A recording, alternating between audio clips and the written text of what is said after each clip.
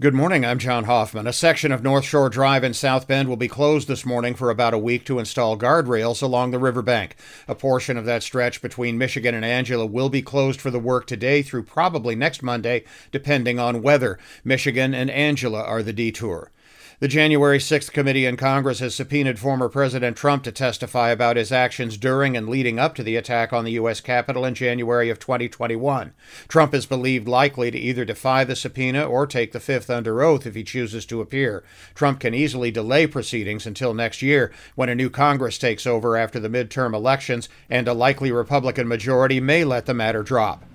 Tonight's Powerball drawing will be the eighth largest in the lottery game's history, with a jackpot of over $600 million. The cash option will be close to $400 million, and your odds of winning with a single ticket are about 1 in 292 million.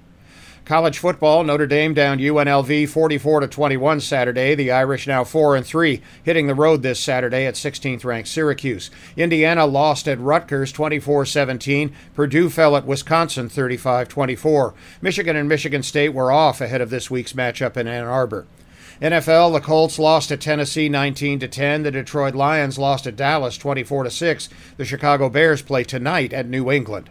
In baseball, the World Series matchup is set after the Houston Astros and Philadelphia Phillies each closed out their league championship series Sunday. Philly beat San Diego 4-3. Houston closed out the New York Yankees 6-5. The series opens Friday night in Houston. I'm John Hoffman on Sunny 101.5.